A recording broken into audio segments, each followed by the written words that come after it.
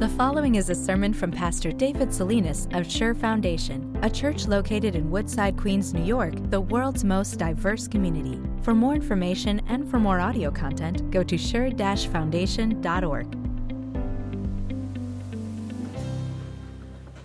Pastor once told a story of a rather innocent little episode that he once witnessed as he was getting ready in the morning. He looked outside his bedroom window to see a man swallow the last chunk of a banana, looked across the street to his left, looked behind him to see if anybody was coming, and when he saw that the coast was clear, he tossed the banana peel over the fence onto some bushes by a freeway.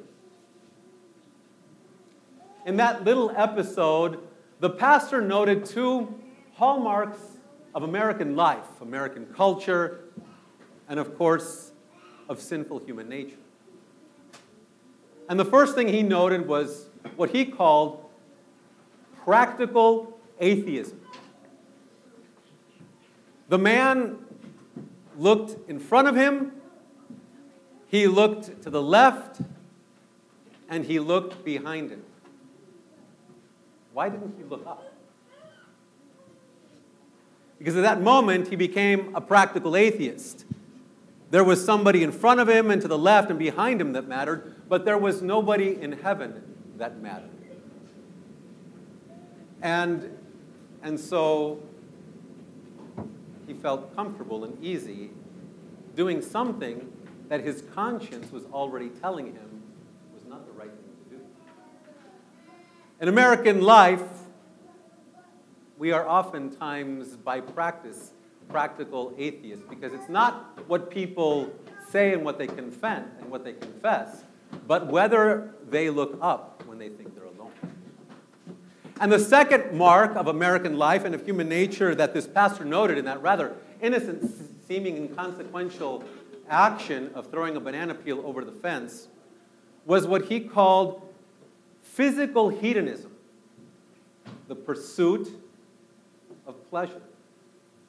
Why didn't he want to hold on to that banana peel until he found a garbage can into which to throw it?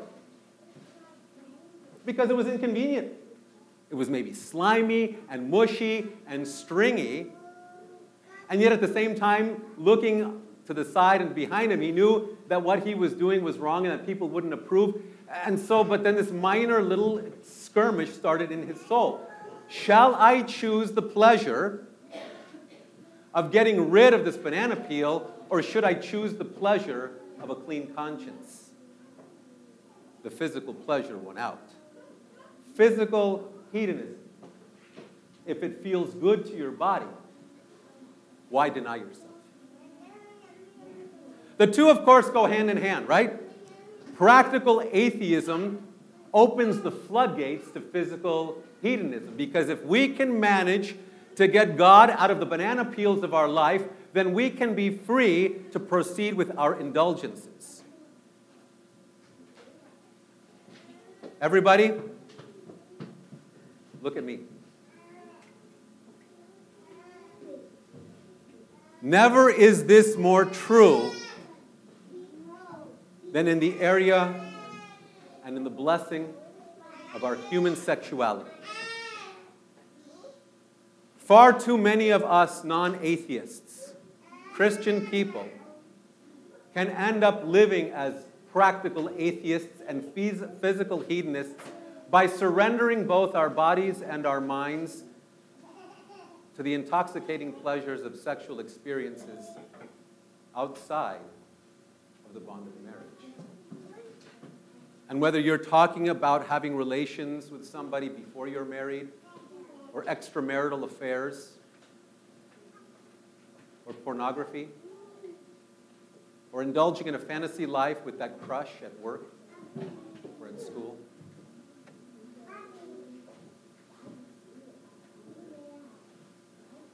My dear ones, this isn't banana peels. Sinning in this area can kill us and our children forever. And so my aim this morning is nothing short of soul saving. Not to mention family saving. and reputation saving and career saving and marriage fulfilling. I don't want any single one of us here to be mastered by anything and nobody other than our Lord Jesus Christ, baptized for us into our muck to make us pure and holy, that when that battle ensues in our souls, we will look up and we will remember whose we are and who lives in us. And by the power of the Holy Spirit, we will use our bodies and minds to preach this message. Here is Christ. This, in my body and in my mind, is what Jesus looks like. Open up your worship folders and let's follow along with this very important lesson for our day. I have the right to do anything, you say, but not everything is beneficial.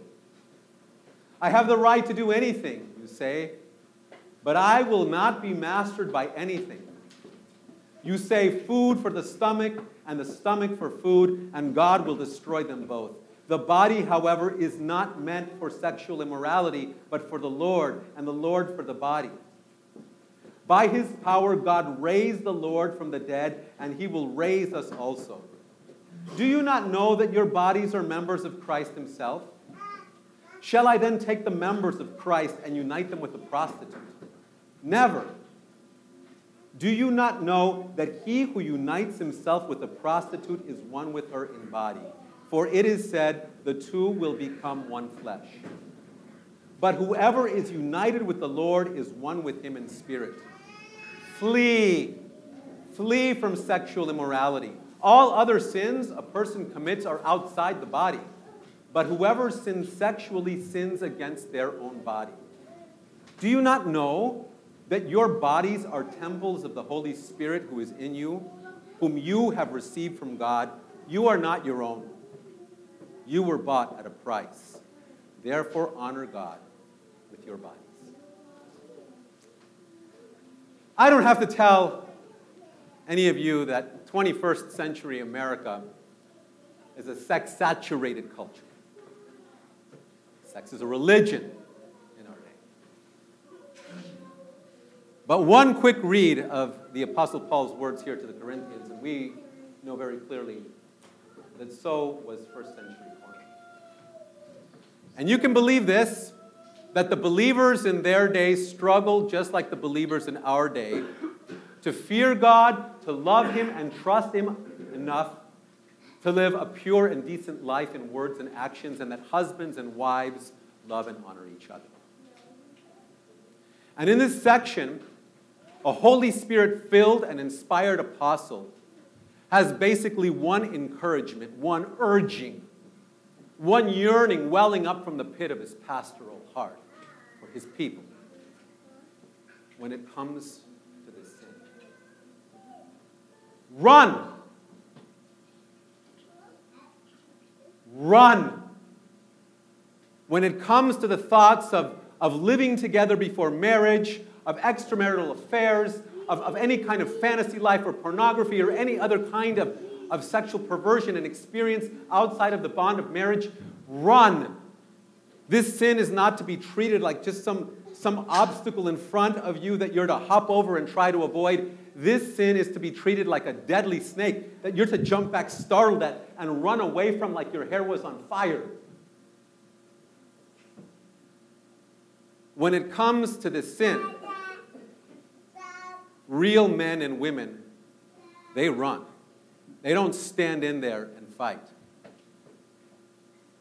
As Christian people, our calling is always this: never to see how close to sin we can get, but how far away from sin we can stay. I'm going to say that again.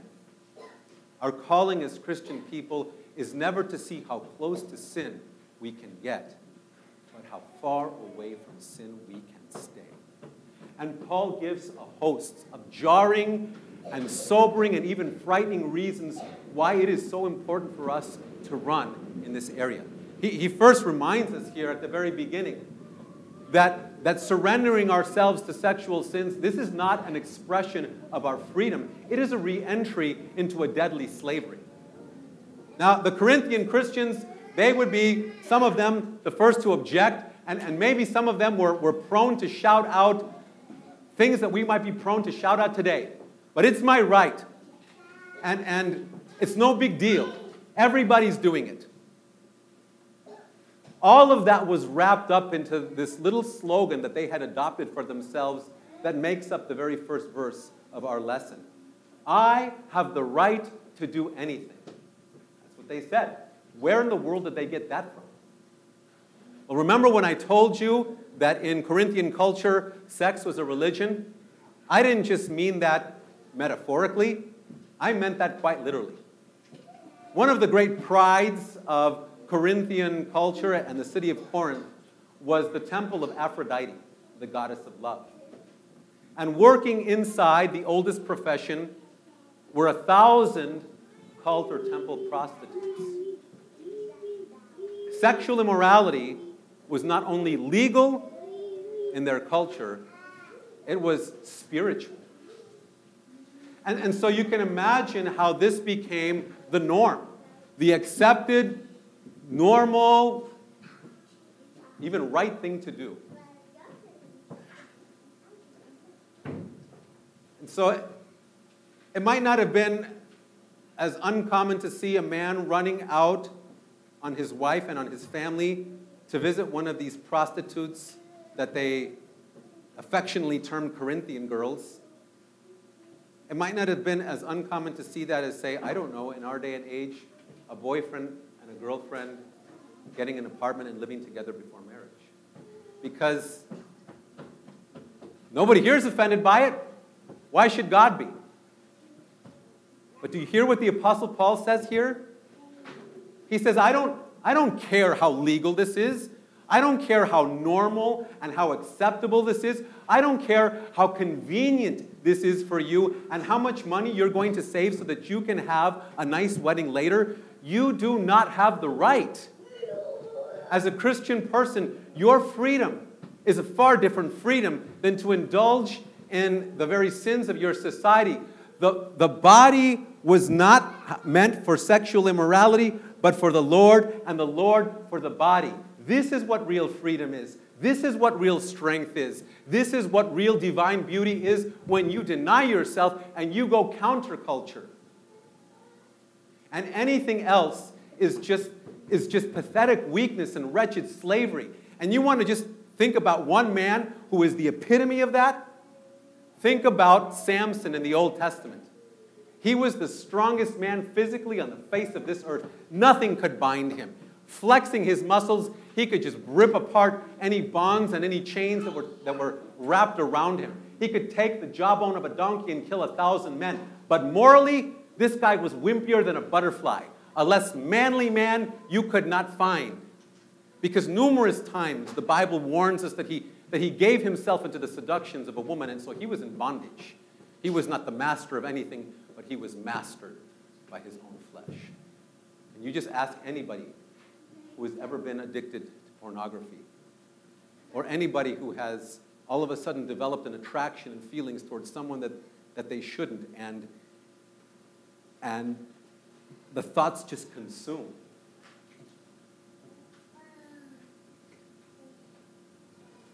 Run. Run.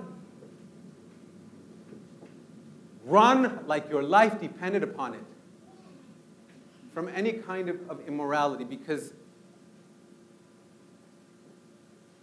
this is well, it's not a more heinous sin, certainly not an unforgivable sin or a more damnable sin than any other. But there is a particular degrading and demeaning aspect to this sin that is unique against the very person and against the very habitation of holy God. Do you not know that you are the members of Christ himself? When the Holy Spirit took us in the waters of baptism and brought us to faith in Jesus, you know what the Holy Spirit did? He performed a miracle very close to the miracle that he performed when he intimately interwove your bodies and souls in the wombs of your mothers. When he brought us to faith, the Holy Spirit intimately interwove us to Jesus, so where he is like the soul and we are the body in this new being called a believer. And sexual sin maims the body of Christ. It is to take his body parts, to sever them from him, and to unite them to the object of one's fantasy or affection. Should we degrade the body of Christ like that? And what is more, what the Apostle Paul here tells us is that when the Holy Spirit brought us to faith in Jesus, the Holy Spirit didn't just intimately unite us to Christ, the Holy Spirit himself took us as his own habitation. Do you not know that you are temples of the Holy Spirit, says the Apostle Paul. And when you hear that word temple, the Holy Spirit does not want you to think about just some pagan temples out there or even the temple grounds of Jerusalem. He wants you to think about the most holy place, the most sacred location on the face of this earth in Old Testament history. Do you not know that you are the most holy place of the Most High God? Should I take that holy place and desecrate it?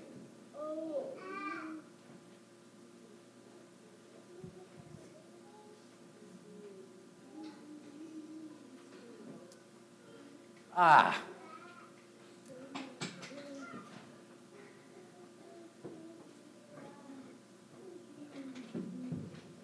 question has to come up as we think about the fierce warnings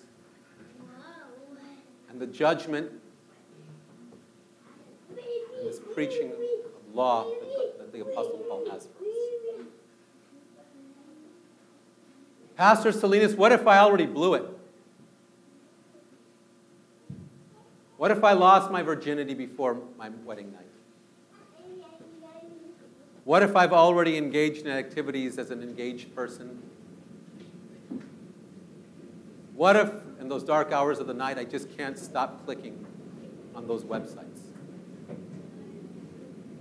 What if this person just has me in their throes and I don't know why. I don't want to think about them.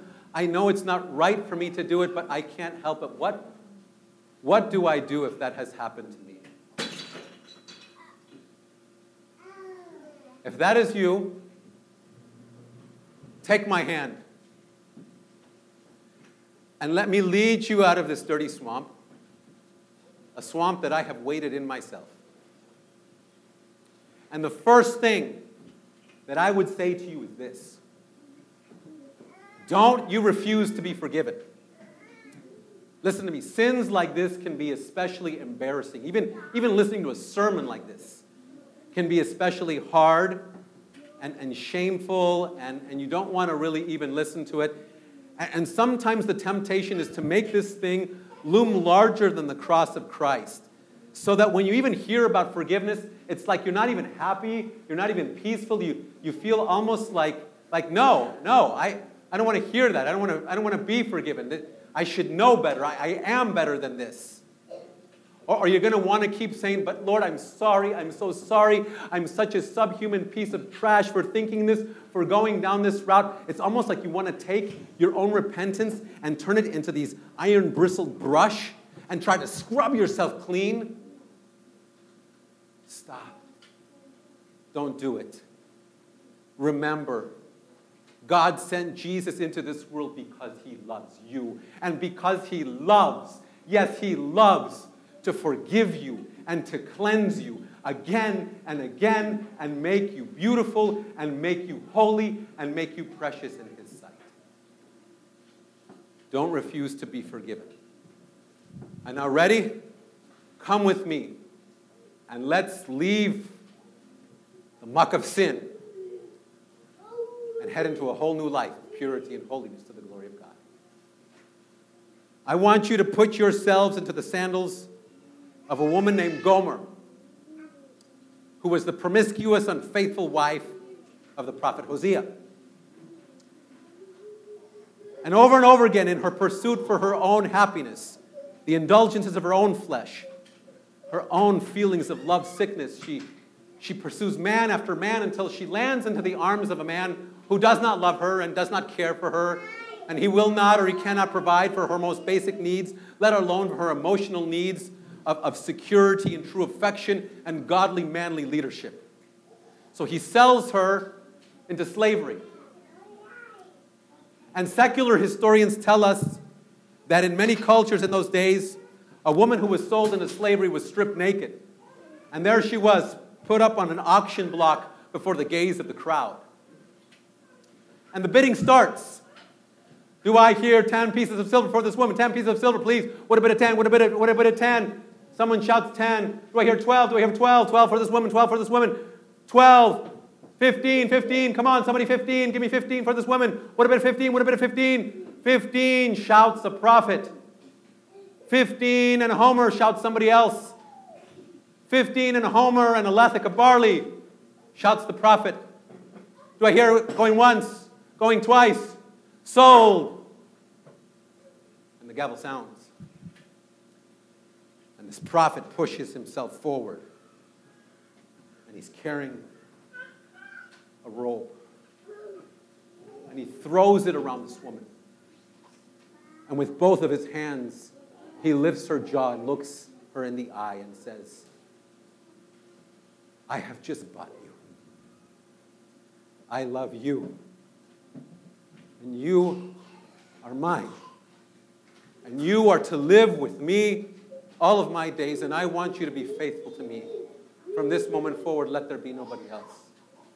And I promise that no matter what, I will always be faithful to you.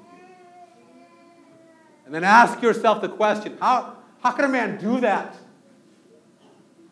How could a man love a woman like that? How could he go before a crowd that knew him to purchase back this woman who had treated him like that for the sole purpose of nursing her back to purity?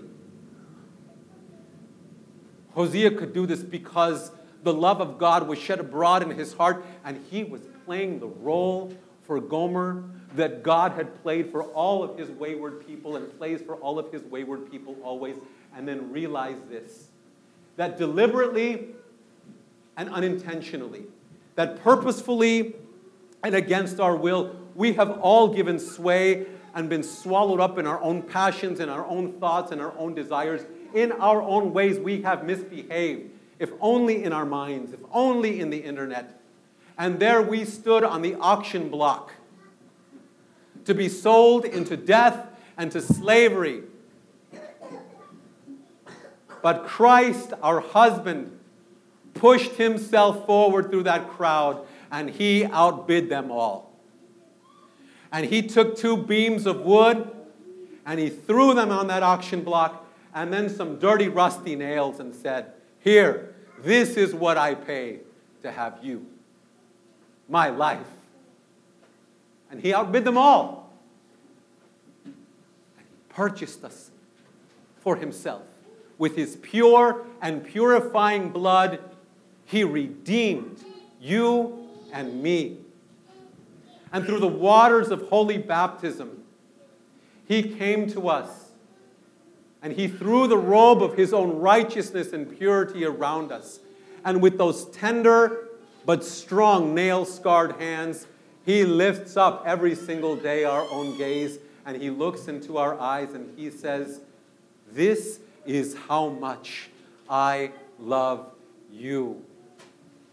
And you are not damaged goods. I don't care what you have done. I don't care what you have thought. I don't care how you have desecrated the holy temple of God. You are my virgin bride. And you are to live with me all the days of eternity. Be faithful to me. Be faithful to me. I promise you that no matter what, I will always be faithful to you. Hearing Christ Jesus, being in his arms, telling us that. Let each of us glorify God with our bodies and minds. Young people, renounce any thoughts of sexual relations before marriage. Premarital sex, out the window. If that is still happening, enough. This is the last day of that. And you save your bodies for your wedding night. Married couples, love each other deeply, deeply, and express physical intimacy within the bond of marriage. This is pure, this is godly, this delights the Most High. Let each of us be very careful about what we watch on TV and on the internet and what we let our children watch. Because garbage in, garbage out. Let each of us find that good friend of that same gender who will help us follow through with Paul's words in Philippians. Whatever is noble, whatever is pure, whatever is lovely, think about such things. Let our bodies and minds be what they are by faith, His temples. Let everybody see Jesus in us, and let us enjoy real and lasting pleasure. Amen.